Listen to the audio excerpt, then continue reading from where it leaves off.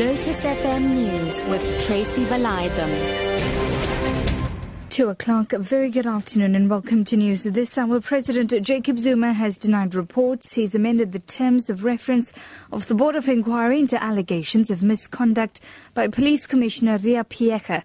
The presidency received inquiries whether it would include new matters that had been brought into the public domain. This followed the release of the findings of 2 damning reports against Piecha. A ministerial reference group has laid the blame for most problems in the police department at Piecha's door. She has been accused of perjury, fraud, misconduct and wasteful expenditure by the reference group. Meanwhile, Deputy President Cyril Ramaphosa says working together with the media will help sustain South Africa's democracy achieved in 1994.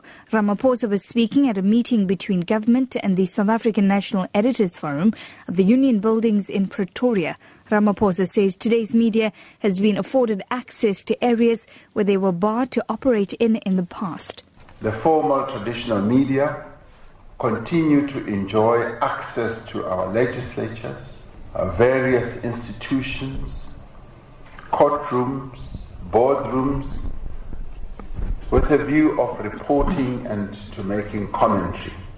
It is able to engage with institutions, both public and private, in a direct and meaningful way.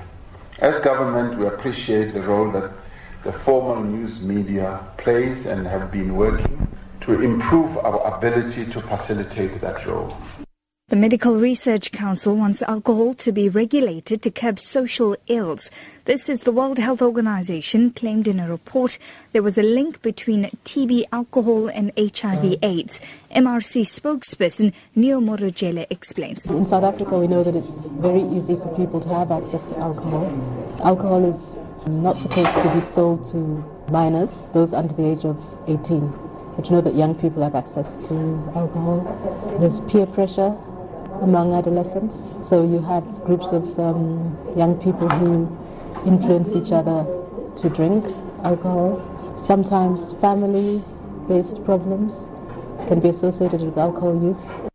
Turkish police have arrested a Belgian man of Moroccan origin on suspicion he scouted out the target sites for Islamic State in terror attacks that killed 129 people in Paris a week ago. Officials say 2 other men were also arrested. Ahmed Damani was arrested at a luxury hotel in Antalya. Turkish news agency Doğan says the other 2 men, both Syrians, were detained on a nearby highway. Turkey earlier deported a group of Moroccans detained at Istanbul airport over suspected links to Islamic State. Meanwhile, the Ethics Committee of football's governing body, FIFA, has requested sanctions against its suspended President Sepp Blatter and the head of European football, Michel Platini. Both men have denied any wrongdoing. The BBC's Richard Conway reports. Appeals by both Sepp Blatter and Michel Platini against their 90-day provisional suspensions were rejected earlier this week. Now FIFA investigators have concluded their final report. Both men are under scrutiny over a $2 million payment authorised by Mr. Blatter to Mr. Platini, which Swiss criminal prosecutors have described as disloyal. FIFA's ethics adjudicator, Hans-Joachim Eckert, must now reach a verdict on the cases. If found guilty, multi-year bans await, a decision which would end the careers of both men in world football.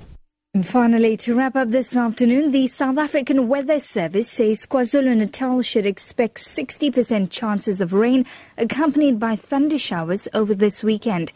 Weather forecaster Wiseman Dlamini says the conditions are expected to clear up by Monday. There is some light rain, especially in some parts of southern interior of the province right now. And again, it's going to be spreading to the northern parts of the province later in the afternoon. And then for tomorrow, we're also expecting some isolated showers and thunder showers, especially in the morning, and then clearing by the late afternoon. And then on Monday, there's no rain expected over KZN.